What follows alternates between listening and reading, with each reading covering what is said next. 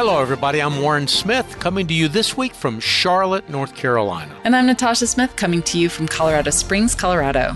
We'd like to welcome you to the Ministry Watch podcast. Each week, Ministry Watch brings you news about Christian ministries, as well as the latest in charity and philanthropy. News that we examine from a Christian worldview perspective, and our goal is to help us become better stewards of the resources God has entrusted to us. On today's program, Australian police want Hillsong founder Brian Houston to appear in court to answer charges that he covered up child sexual abuse. Also, more leaders have departed Ravi Zacharias International Ministries, and a beloved Baptist youth speaker has unexpectedly died. We begin today with charges of plagiarism against popular speaker and New York Times best-selling author Voddie Baucham.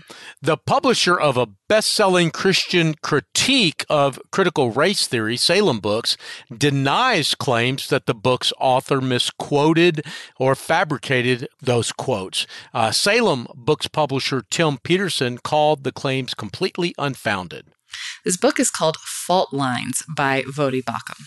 Yeah, and it was a top 10 bestseller among religion books throughout April, May, and even in July, selling tens of thousands of copies and prompting praise and criticism in evangelical circles. The book warns of what it calls a looming catastrophe in evangelical circles in the aftermath of the death of George Floyd. In his book, Baucham points to the work of law professor Richard Delgado, one of the founders of critical race theory, an academic field that studies how systematic racism affects society, to bolster his argument. But a number of commentators, including conservative commentators like Anthony Bradley of the King's College and Joel McDurmon, claim that Baucham has misrepresented Delgado's arguments to stir up book sales. And McDurmon says that Baucham plagiarized the work of atheist author and anti-critical race theory activist James Lindsay. So is there any truth to these accusations? Well, I've looked at them a bit, Natasha, and it seems to me that the plagiarism claims are unproven at best. They appear to be sort of an intramural fight over the best way to attribute sources in a popular book as compared to an academic book, which has a more rigorous standard of attribution. But it does appear that Voddie Baucham has misquoted Delgado in a few places, or at least taken some of his quotes out of context. But again, Voddie Baucham's publisher is standing behind him. Yeah, that's right. His publisher, Tim Peterson, who, by the way, I should admit in a spirit of full disclosure, I know Tim Peterson, I know Voddie Baucham, and I know Anthony Bradley, one of Voddie Baucham's critics. Now, the publisher, again, that's Tim Peterson with Salem Books, says that McDurmon's accusations are more about style differences than true plagiarism. In fact, here's a quote from Tim Peterson. The blogger's claim, that's McDurmon's claim, of poor documentation and plagiarism is just not well-founded. McDurmon's weak argument is based on his preference for quoting in an academic style of documentation and formatting rather than the Chicago Manual of Style, which is the standard for popular-level books. And he says it's used not only by Salem, but also all of his peer publishers at the Evangelical Christian Publishers Association. But Peterson left the door open for a future correction or clarification in Fault Lines. Yeah, he did. He said that if we determine that there is, in fact, a genuine need for correction or clarification, we will do so in the next printing and issue an errata document accordingly. Our next story is an update on the Ravi Zacharias situation. Yeah, the leaders of the Zacharias Institute, Vince and Joe Vitale, said that they plan to resign. That's a decision that they reached after a season of what they called lamenting, listening, and learning after sexual misconduct accusations came to light against the late evangelist and Zacharias Institute founder, Ravi Zacharias. Vince and Joe Vitale said in a Facebook post that they would step down next week and that they needed to step into a substantial season of reordering to embrace the time and space needed to allow themselves to be deeply formed by all that we have been humbled by and wrecked over in the last year. Again, that's a direct quote from their Facebook post. The Vitalis did not indicate whether they would continue in ministry, but they did thank former and present colleagues, saying that we hope to be able to serve with many of you again at some point in the future. The Vitalis had previously issued an apology for their role in the abuse scandal. Yeah, they did. It was in December of 2020. Vince and Joe Vitale said in an apology video posted to YouTube a couple of months later in February that their confidence in Ravi Zacharias had been severely misplaced, and that by ignoring the sexual misconduct accusations put forward by victims, they had failed in the precise areas that God had asked them to prioritize. The Vitalis said in that video that Zacharias had lied to our faces, but that they had made it too easy for him to live those lies. The video specifically mentioned Lorianne Thompson, who alleged in 2017 that Zacharias harassed her and drew her into a sexual relationship. That is, in fact, a story that we reported in Ministry Watch way back then, 4 years ago. They went on to say that we deeply hurt people, the people most in need of our care. That was Vince Vitale again speaking on that video. He said, "We're very, very sorry." Now, Lorianne Thompson replied on Twitter when that original video was posted that the apology was accepted. Other Ravi Zacharias International Ministries officials who have apologized include CEO Sarah Davis, who is Zacharias' daughter, and RZIM Senior Vice President Abdu Murray. The organization's board also has apologized. Yeah, they have, but there have been very few resignations, which is one of the things that makes this resignation by Joe and Vince Vitale so significant.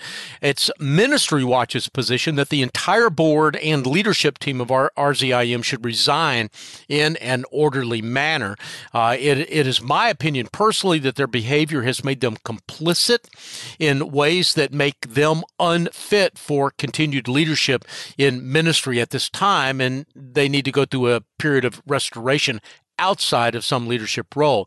And by the way, Natasha, I should also add that as you and I are recording this, there is late breaking news related to RZIM. A group of donors has filed a class action lawsuit against RZIM. Essentially, they're suing to get money back that they donated to the ministry.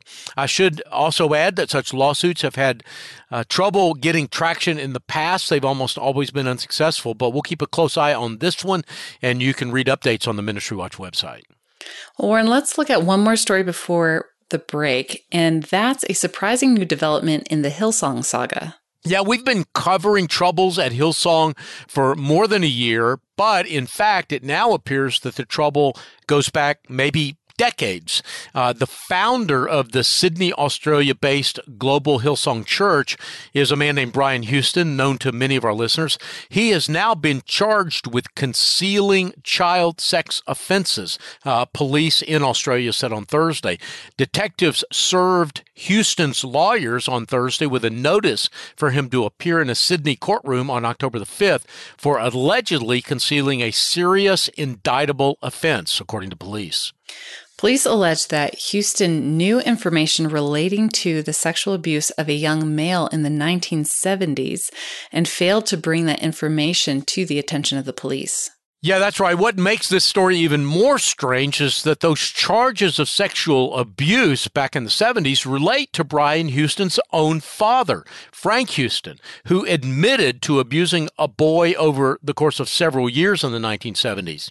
A government inquiry into the institutional response to allegations of child sex abuse found in 2015 that Houston did not tell police that his father was a child sex abuser. Instead, Brian Houston quietly allowed his father to retire rather than report him to the police. His father later confessed to the abuse. He died in 2004 at age 82.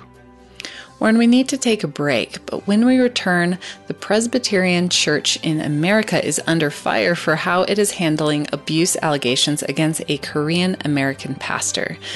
I'm Natasha Smith with my co-host Warren Smith. We'll be back after this short break.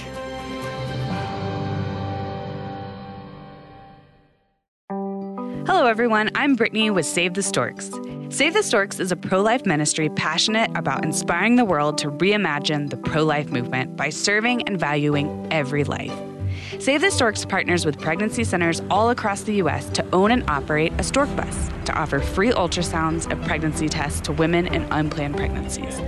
Stork buses park near college campuses, abortion clinics, shopping centers, and serve rural communities that lack medical care. Save the Storks is pleased to be the sponsor of the Ministry Watch podcast. For more information about our life-saving organization and how we partner with pregnancy resource centers around the country, go to SaveTheStorks.com. That's SaveTheStorks.com.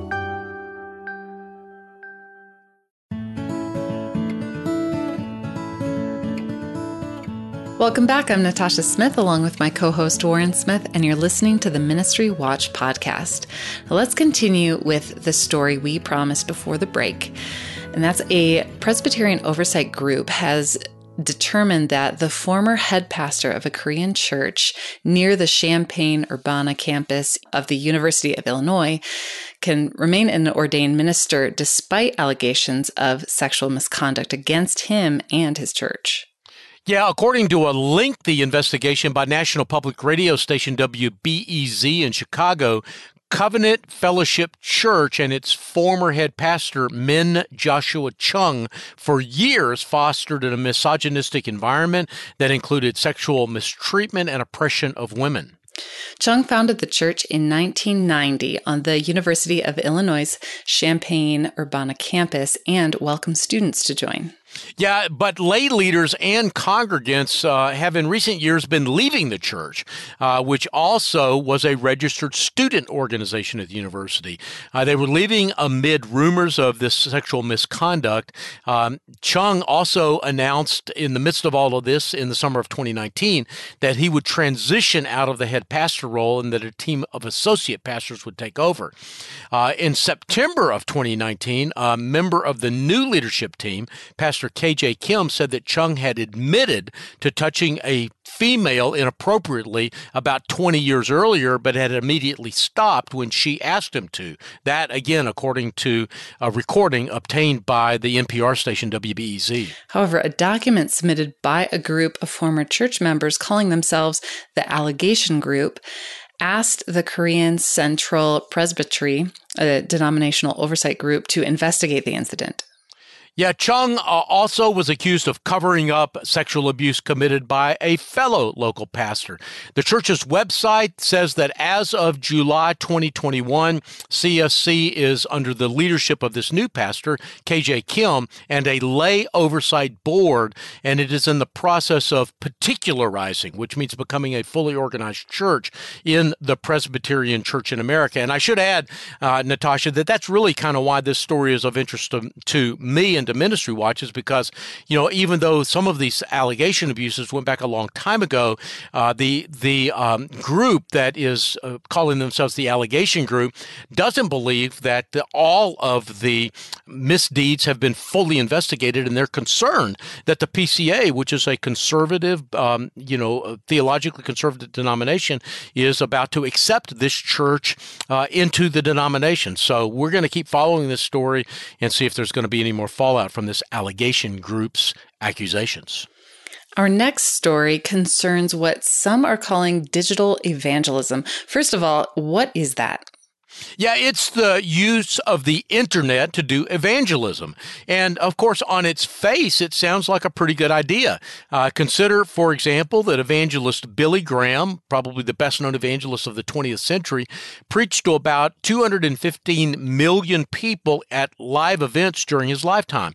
He reached about 2.2 billion people via TV and other media. And according to the Billy Graham Evangelistic Association, about 2.2 million people made decisions for Christ over his half-century career. That's pretty good. Now compare that to the global media outreach. Yeah, global media outreach, which is one of the leading proponents of digital evangelism, it kind of puts all those numbers that I just mentioned in the shade. They say that they have generated 10 times as many decisions for Christ in 2019 alone as Billy Graham did in his entire career. Global Media Outreach is based in Plano, Texas. It says that it has made 2 billion gospel presentations and recorded 250 million decisions for Christ since its founding in 2004. That's about 100 times more than Billy Graham had during his entire lifetime. All of this is accomplished with a budget of about $8 million, a staff of only 25 people, and what they say are 3,500 online missionary volunteers who speak about 50 languages. Those numbers are pretty spectacular. Well, they are. I just wonder if they're maybe too spectacular. While some in the missionary community, see the savings and other benefits that digital methods offer, others question whether the large number of instantaneous digital converts actually constitute a spiritually regenerated believer who will remain faithful over time. In fact, Christianity Today did an analysis back in 2019 of GMO, and of the 22 million converts that the organization claimed, Christianity Today could identify only about 5,000 of those 22 million people that were actually involved in a local church. Still, 5,000 isn't too bad. I mean, after all, how many people were you able to get to church last year? Well, that's a great point, a fair point, and I'm not saying that digital evangelism is bad or that these organizations are not doing good work. But what I am saying is that especially when evangelicalism's credibility is so much in the balance right now, everything we say is scrutinized. And by the way, I believe everything we say should be scrutinized.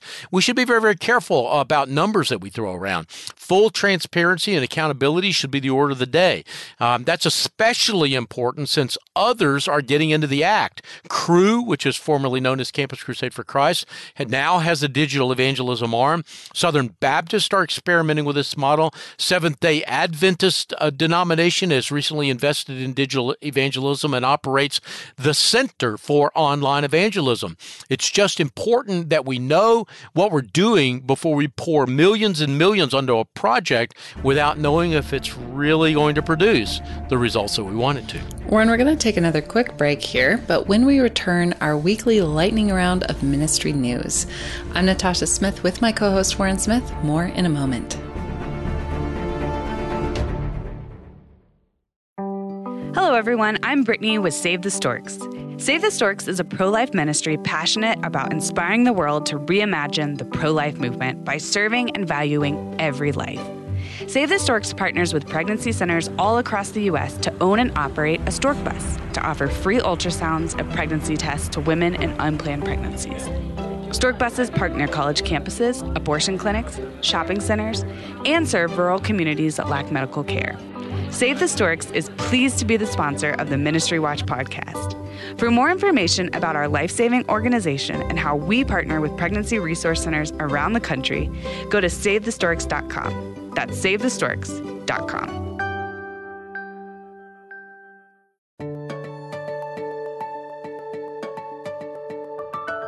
Welcome back. I'm Natasha Smith with my co-host Warren Smith, and you're listening to the Ministry Watch podcast. Now, Warren, we like to use this last little segment as a lightning round of shorter news briefs. What is up first? Well, first up is that the fact that thousands are expected to attend the U.S. Assemblies of God's General Council, which is convening in Orlando, Florida this week. Don't expect the same drama that we saw at recent meetings of the Southern Baptist Convention, but it's important to remember that the Assemblies of God is the largest Pentecostal denomination in the world. It has more than 69 million members, more than 3 million of them right here in the United States. They'll be electing new executive leadership and discussing a range of issues, including digital ministries, which is the topic, of course, we mentioned right before the break. And do you have news of the death of a popular speaker? Yeah, his name is Wade Morris. He was a popular Southern Baptist youth speaker who was hospitalized with COVID-19, and he has since died. He was only 51 years old. We don't yet know if he died of COVID, though it certainly appears that that is a possible cause. We'll update our website as we get more information on his cause of death. Until then, though, tributes have been pouring in regarding Wade Morris's impact. Yeah, that's right. The Oklahoma Baptist Convention said that his speaking ministry in Oklahoma and across the country has forever impacted countless young people. Wade's a faithful minister of the gospel and a great friend to Oklahoma Baptist. We are praying for his family. A native of Birmingham, Alabama, Morris was a graduate of Samford University and Southwestern Baptist Theological Seminary. After serving at several churches, he became a full-time itinerant speaker, spending about 200 days a year on the road, according to his ministry's website. He was known for the Journey Bible Study Series and for speaking at youth camps and conferences. Yeah, and among the tributes have been people posting on Twitter their stories of coming to know Jesus at an event where Morris was preaching, or maybe making a decision to follow a call to full-time Christian ministry. His death is certainly tragic, but it is also obvious that his life had an eternal impact. And finally, Warren, who's in the ministry spotlight this week? Well, this week, it's Prison Fellowship Ministries, founded by my mentor, Chuck Colson, in 1976. The ministry took in about $44 million last year and did prison ministry, not just all over the United States, but around the world. You can see our profile of Prison Fellowship Ministries, including a breakdown of their financial information on the front page of our website. Any housekeeping items before we go? Yeah, a couple of items. First, a reminder that Faith-Based Fraud is now available in both paperback, ebook, and audio versions. You can get the audio version at audible.com or at amazon.com. And secondly, just our normal weekly reminder to support your local church, then your favorite and carefully researched ministries, hopefully using the research tools that we've got here at Ministry Watch. And only then, if you've got a little bit extra left over, should you give to Ministry Watch to help you and others be more effective and informed stewards. Now, if you make a gift to Ministry Watch during the month of August, you'll receive as our thank you gift a 1-year subscription to World Magazine. That's both the print and the digital versions of World Magazine. So it's a kind of a great deal. You can give as much or as little as you want and get a year subscription to the magazine. To make a gift, just go to ministrywatch.com and hit the donate tab at the top of the page. The producers for today's program are Rich Rosell and Steve Gandy. We get database and other technical support from Kathy Guttard, Stephen DeBerry, and Casey Suddeth. Writers who contributed to today's program include Steve Raby, Ann Steich, Emily Miller, Alejandro Molina, and Adele Banks. I'm Natasha Smith in Colorado Springs, Colorado. And I'm Warren Smith, coming to you from Charlotte, North Carolina. And you've been listening to the Ministry Watch podcast. Until next time, may God bless you.